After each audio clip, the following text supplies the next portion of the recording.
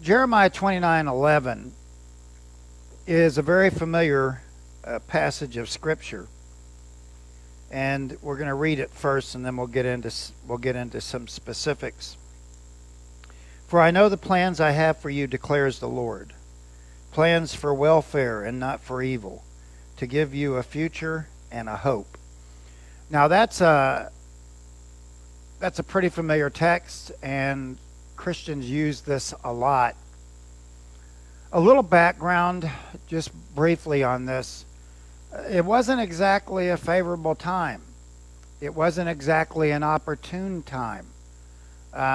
In fact, the Israelites were in Babylonian captivity when Jeremiah wrote these words. Hananiah was a different issue. Hananiah was a false prophet who, during this period, had said, well, God is going to destroy Babylon in 2 years. And if you're an Israelite and you're in bondage, you kind of like that message. It's kind of a good message. But it was false. Now Jeremiah comes along and he writes a letter. This is the letter that he wrote. No, it's not going to be 2 years. It's going to be 70. So here you have Hananiah, the false prophet, who said 2 years. By the way, God erased him from history. Hananiah said it's going to be 2 years and Babylonian's going to fall and we're going to be back. And you could hear the crowds, man. They would be excited, right? You don't want to hear that you're going to be in Babylonian captivity for 70 years. And so that's kind of the background here. It was not an opportune time, and I think about what we're going through as believers, and people in general. We're not in very good times. We're not in. I mean, if you watch the news at any length, you realize we're not in good times. Statues are being torn down. People are rioting in the streets, killing police. Financial instability in homes. They're supposed to get a second stimulus check. We don't know when. But not very good times. I thought this would be a good verse for us tonight. And the teaching that I want to look at tonight is trust God. Now I know some scholars write on this, and I know the plans I have for you, plans to prosper and all of that, and that's fine. But the central issue, at least as I look at this text in light of the larger context, the central issue is trusting God. That's the central issue, is to trust God. I wrote a little brief overview here. Christians facing difficult situations today can take comfort in Jeremiah 29:11. That's true. Knowing that it is not a promise of immediate rescue from hardship or suffering, not immediately, but rather a promise that God has a plan for our lives, and regardless of the current situation, no matter where you are tonight, no matter what's going on in your life, and it may look bad and it may look dark, this text applies to you. It applied to the nation of Israel. It applies to us. I happen to believe Scripture is alive at all periods of time for our lives. And regardless of the current situation, he can work through it to prosper us and give us a hope and a future. So I want to look at three things tonight. The first thing that I want to look at is, first of all, God knows where you are in your life. I really hope this little sermonette, if you could call it that, speaks to you. God knows where you are in your life right now tonight. He knows you may not be able to make your bills because you can't go back to work. He knows that you're going through hardships, just all kinds of things. But God knows where you are tonight. Now I notice here he writes, "For I know the plans I have for you, declares the Lord." That seems rather simple. This word "know" is yada. That's a cool word, yada. And that's the word for know. It's a qual verb, and that the different stems of the Hebrew language mean different things. For example, there's 14 different meanings of this word, I know, yada. And this word, I know, means to possess information. See, you can go to your friends and you can ask them what they think and what they think, and you can pursue that, and I guess that's okay. But ultimately, God knows. He knows the plan. He possesses the information. He possesses the information. I know I've got 3 people here. I'll start looking at you now because I've been looking at the camera for 10 minutes. But he knows where you are. He possesses information that we do not have. Do you know we get into trouble when we start trying to possess information that we don't have? Even these first opening few words, for I know, points that we need to trust God. Yada. Then he says, excuse me. Then he says, for I know the plans I have for you. Mahasheva. Mahasheva. I love the Hebrew language. Is the word for plans. It has 4 different meanings in the Hebrew text. It can mean a thought, and if you read it this way, for I possess information about a thought, that doesn't fit. A creation, to create a decision, that doesn't make sense. Plan, but more importantly, it means purpose. For I possess information that has a purpose. The word also conveys the idea of plot. Now that's interesting.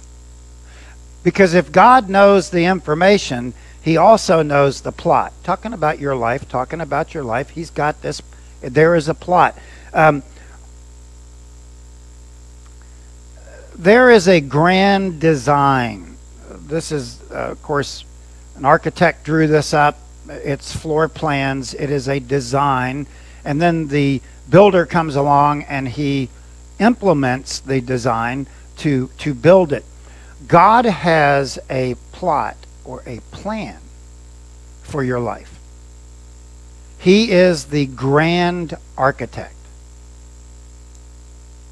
So what that means is I have to trust him.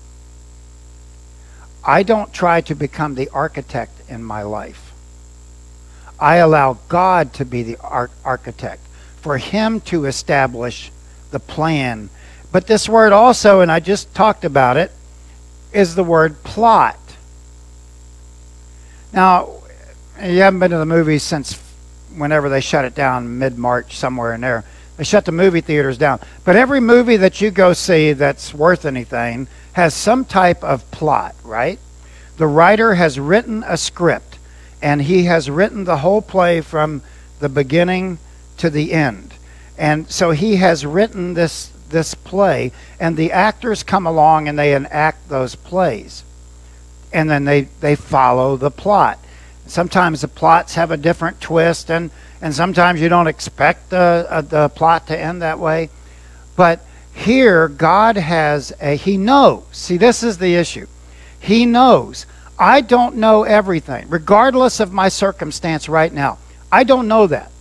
So the issue is, in your life and mine, the issue is to trust him with what he knows and the plot that he has for my life. And that's pretty difficult to do at times. Even the word declared, Nahum. The word declared, so beautiful. I wish you could maybe get a Hebrew Bible and look at the beautiful language. It is a prophetic discourse.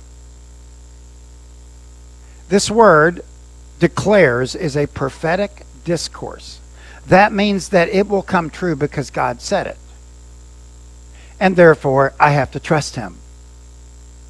I have to trust that God knows me. He knows my circumstance. But see, what we don't see is what is down the road. It may look bad, and it may look dark, and it may look bleak, but that's part of the storyline, if you want to say it that way. That's part of the storyline of your life. When I look back over my life, yeah, the grand architect was at work in my life. I can see it better looking back than I can see it looking forward. And there's some things I don't understand. But what we have to get back to is the idea of trusting him with the plot, the story, and the architect that he has designed for us in the grand scheme of things. Think about your life for a minute. Think about people you just happen to come in contact with and that you just happen to share the gospel. Did that just come out? Did that just happen randomly? No. God has a plot for you. That's how much, and even within the plot, what makes God so awesome is even within the plot, when we take matters in our own hands and we go the wrong direction, God eventually pushes us back where he wants us to be. That's the wonderful thing. You can never escape God's plot for your life. It is declared, it is prophetic. I'm not talking about charismatic and Shalom High and all that stuff. That's not what I'm talking about. I'm talking about that God has a plan. He had a plan for the nation of Israel. He has a plan for your life. He has a plan for my life, and we need to trust him. That's the issue of trust. That's what screams off of these words. You have to trust, because everything that I've said to this point is all on God.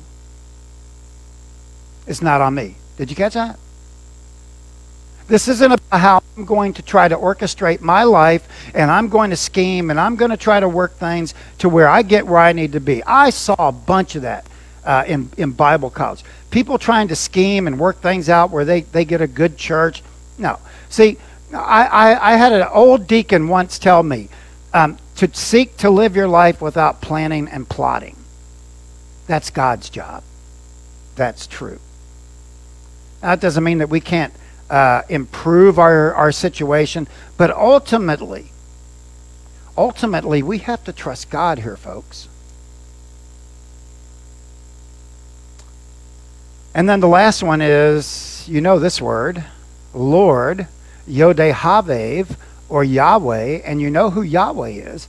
Yahweh is the one true God in the nation of Israel. So this very first statement here, this very first statement puts it right out there. God knows where you are tonight. That's point number one. God knows where you are tonight. In your walk with him, in your circumstances in life. But look, it's just like if you're watching a movie and you don't like the way the plot's going.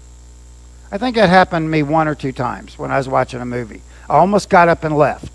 Many times Christians get up and leave and they wander off rather than sticking in the trenches and allowing God's plan to be fulfilled in their life.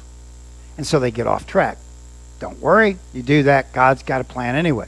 It's not like he goes, uh-oh, Mike's doing this. That's all right, I'll make it work.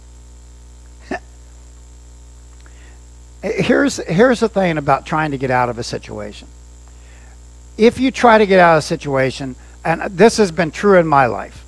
Oh man, there was one church I really wanted to get out of. But if you get out of that situation, you can maneuver things. You know what you're going to find? You're going to find the exact same thing again in a different form. It's going to bring you back to God's plot. You're going to learn. Listen, brothers and sisters, those of you that are watching, those that are here tonight, you're going to learn what God wants you to learn. You're not going to escape that because God has a plan for your life.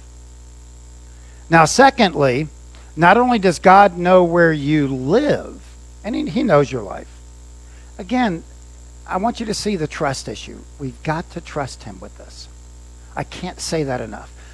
I fail, people here fail, you fail, but we got to get back to trusting God. We just have to trust him. That's what we got to do. And we just have to go, you know what, God, I don't understand this, but I'm going to trust you with it. It's just easier to have him do it than me trying to figure things out, how I'm going to move. This is how we like to try to view our Christian life. I love the image of maize because we kind of see this and we think, how can we maneuver? And really, in God's economy, it's nothing like this. Think of it this way. God knew the day you were born. God knew the day that you were formed. And if God knows the day that I was formed, he knows my life. And he's waiting for the culmination of his plan in your life and mine. And when that plan is over, we go home to be with him. And don't try to be in the maze and try to get out of things. It just doesn't go well. Secondly, God cares for you. Now notice what Jeremiah writes secondly. For I know the plans I have for you, declare the Lord. Plans for welfare and not evil.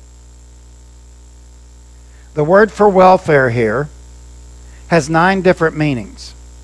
You know what the word is? I know you know it. You've heard it. You've probably said it. Is the word shalom.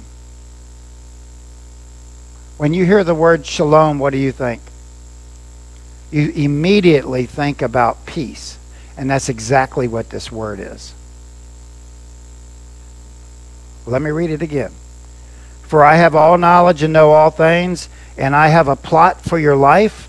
It is promised, says the Lord. Plans for peace. Peace.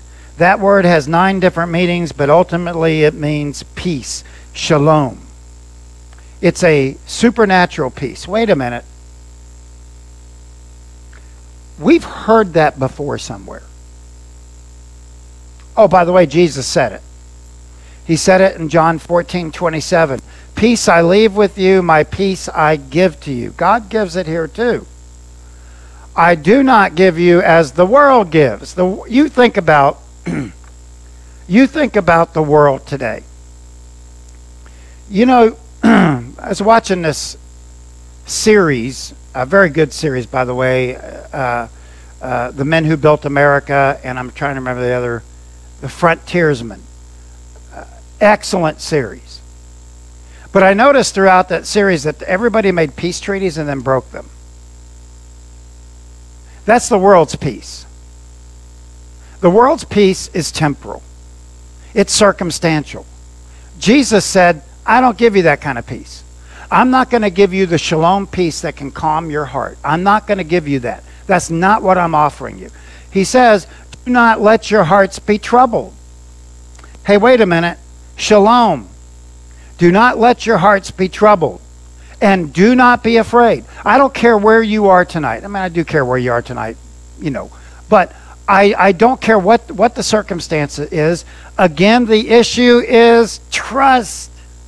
Again, it comes back to the issue of trust. Not just that God has a plan for your life, but he wants to give you peace. You cannot find peace when you don't believe that God has your best interest at heart. You cannot find peace. It's hard to do. And he says here, plans for welfare. God, not like we know welfare, but that, and it means 9 different things, but here particularly it means God gives peace. It also refers to, listen to this, it's kind of, if you were a Hebrew reading this, of course you understand the stems and stuff because you're reading it. But do you know what this also means in that same train? It means peace, shalom, but it also means a favorable circumstance. Can you imagine being an Israelite reading this?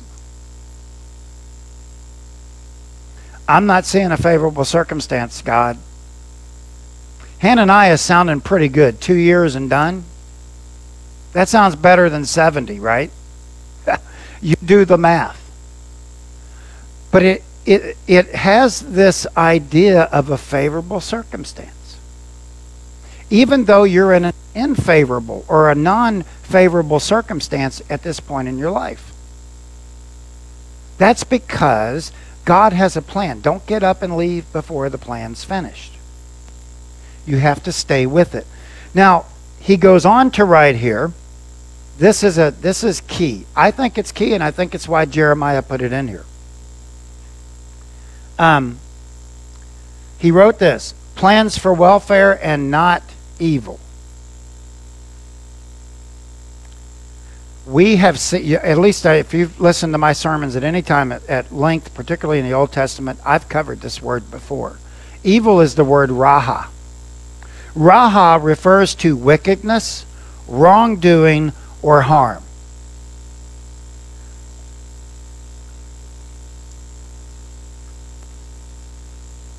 God cares for you. He gives you peace, favorable circumstance. Boy, that sounds a lot like Horace in the New Testament. God's grace. Unmerited, undeserved. That sounds a lot like it. It's very similar. So, here now is a contrast between God and his character. Adonai, El Shaddai, Yod-Heh-Vav. This is the character of God. It is not evil. In fact, John writes, in him there is no darkness. There's only goodness in God. There's darkness in us. And I hope this is sinking in. I hope it's helping. I hope it's maybe encouraging you. Look, what happens is when we get in bad places, the first default is depression, anger, all kinds of stuff. Don't lie. Don't lie. You know it's true. You get in these places, and what's the first thing that happens? You start accusing God.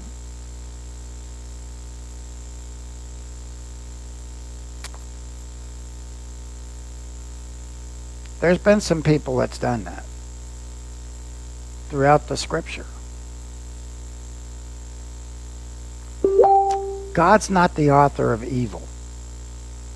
God is not out to harm us. God allows stuff to happen to us. I get that. And it may not be comfortable. But you have to default back to the first thing that we talked about. God knows where you are and he has a plan for your life. You just have to deal with it. And you have to allow that plan to develop. God is not the author of evil. He is not the author of wanting to hurt you. God is not evil. And sometimes Christians strike out and they go, why are you doing this? Why are you allowing this? Been there, done that. But God gives us peace in a favorable circumstance rather than evil. Evil comes from, you know this, the evil one. That's where evil comes from. Would you agree with me the Apostle Paul had just a wonderful life? No. The Apostle Paul, if he would have applied for a church today, he would never get a pulpit.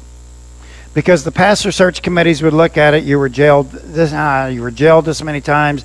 No, sorry, you're not going to be. But the Apostle Paul had a rough life. All because he called on the name of Christ. Actually, he was really bad before he came to Christ. But in Philippians, Paul wrote something that was astounding. Because it was in the prison epistles. He was able to write this. This is what he wrote. Rejoice in the Lord always. I say it again, rejoice. Philippians 4:4. So, rather than blaming God for your circumstance, for my circumstance, for the circumstances here, rather than blaming God, why don't you just rejoice? Why don't you ask God? This is something that you can do, that we can do, is ask God for the shalom peace of Jeremiah 29:11. Just ask him for it. And then kind of give it to him. That's hard to do. But you can't fly the plane. You shouldn't even be in the cockpit. We need to be, as we flew a couple of weeks ago to Florida. I didn't fly that plane. I let the captain fly the plane. I sat back and just took pictures out the window. That's the way we need to get to in our Christian life, is allow God to fly our lives. After all, he's the friendly skies, right? I figured you might like that. Yes, I know it's corny, but okay. So number one, God knows where you live. Number two, God cares for you. And then lastly, I said it would be about a 30-minute sermon, so about right. God gives a hopeful future. Notice, for I know everything. I've got a plot for your life. It is promised. I want to give you peace. I am not evil. I am not out to hurt you. I'm paraphrasing what I just covered for the last 30 minutes. To give.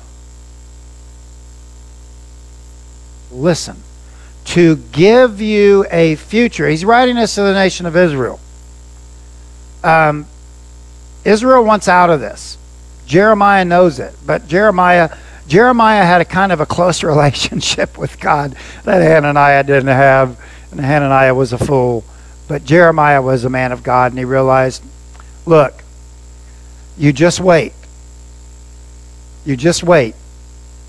There's a hopeful future. Even, think of it this way, brothers and sisters, if everything in your life fails, if God's storyline for you is that you never get anything, do you know even within that scenario you get everything?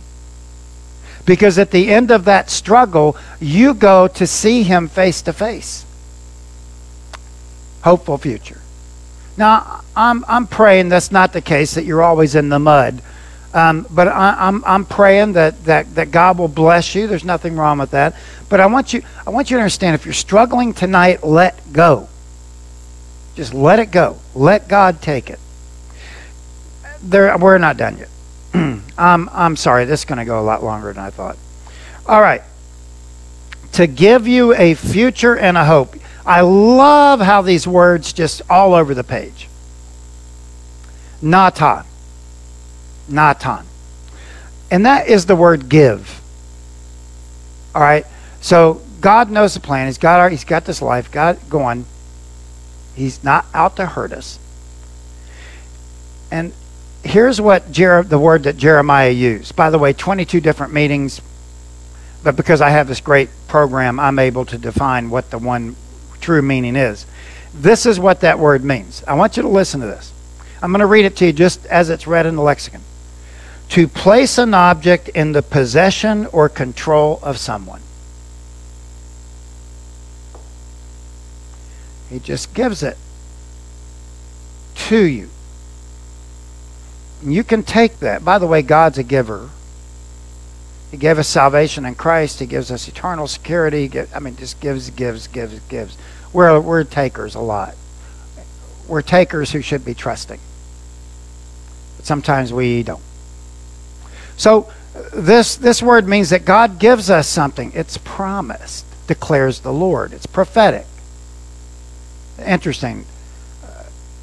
The debate on the inerrancy of Scripture and the infallibility and all of those aspects and the inspiration of Scripture. It is inspired. No human could write stuff like this. It is inspired by God, given by God. Just ask Hananiah, who said, he didn't have a clue. He did afterwards, but he gives us something that we can take. I want you to understand this. I want you to grab in your heart, I want you to grab God's promise for your life. You see that? God has a promise. He loves you. He's going to care for you. He's going to take care of you. He has a plan for your life. He's going to follow it. You're never outside of God's grace. He gives you shalom in a favorable circumstance, even though the world would look at it like Job's friends. Whoa, what did you do? And he's able to go right when he just gives it to us. Just take it. Claim it. Regardless of what you're saying. You may be down to your last dollar in your checkbook and you've got a bunch of bills. I'm going to tell you, God's going to take care of it. He always does. He always comes through. Stop worrying about that stuff. Start trusting him. Start trusting him with your life. When I was a senior in high school, I played golf. That's how I got my letter. I started in 10th grade. And in my senior year, actually my junior year, I lettered. So I was pretty good at golf. I still am when I get a chance, but I haven't played in like a year. I did hit a bucket of balls the other day, and it was kind of 50-50. But when I was a senior in high school and I was really good, my mom and my stepfather got me custom-made clubs. They were custom-made. They measured me, and I had custom-made clubs. When we look at this word give, it conveys the idea of custom-made. What is it tailored to? It's tailored to my life. It's tailored to yours. That's why it's a bad idea to look across the street at what your neighbor has. Or maybe to look at what somebody in your company that's up higher than you are. You know what I'm talking about. Where you're like, why is that guy getting everything and I'm not? It's custom fit. God has a plan. And then he goes on and he says this. I'm going to give you a future and a hope. The word future. A harit. And that has 6 different meanings. But it means a point in time. Now I want you to think about it. God has already said, I've outlined this whole thing. So the future is not now. It's not where you are right now. But there's a point in time. If I go past this, I'll go behind the screen and I'm not going to do that. But it's not now. It's a future point that God has a plan. So stick it out. Stay the course. It's future. I'm going to tell you. When you look back, you'll see how God sustained you. In spite of your flailing and wailing. And Charles Dyer, in his commentary, wrote this. The restoration of the exiles to Judah would happen only when God's 70 years of judgment was complete. 70 years. You and I think we got problems having to wait 6 months. 70 years is a long time. I'm not anywhere near 70 right now. I can't even imagine. These people must have had some type of unbelievable faith to trust in Jeremiah and his word. But it wouldn't be completed for 70 years. Then God would fulfill his gracious promise to restore the exiles to their land. See? It wasn't now. It wasn't where they were right now. But God said, I'm going to take care of this. This is, again, what does this tell me? Trust. This isn't about, I have a plan for you. It is, but the larger picture here is to trust God. That's the larger picture. It's to trust God. The 70-year exile was a part of God's plan to give Judah hope and a future. The word hope, tiwa. Tiwa. This is where an understanding of the language really opens stuff up. Tiwa. Confidence in regard to a good and beneficial future. So we trust him to when that point in time happens, and because we have a good God, even though we're stuck in the mire right now, we can look to the future and go, you know what, this is for our benefit. If everything comes easy, we don't appreciate it.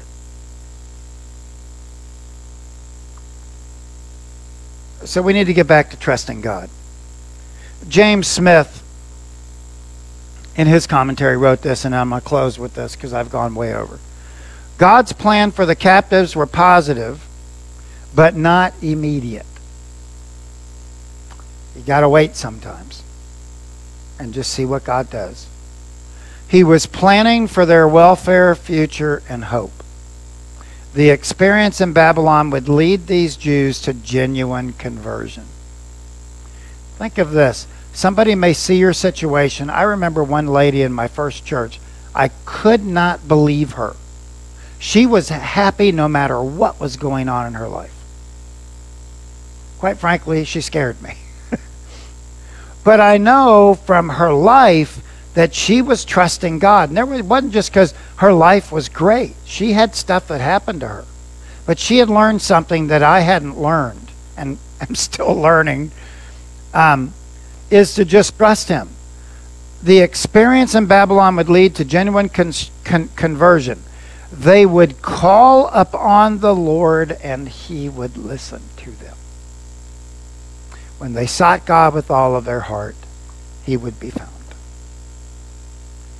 And that is my understanding of Jeremiah 29:11.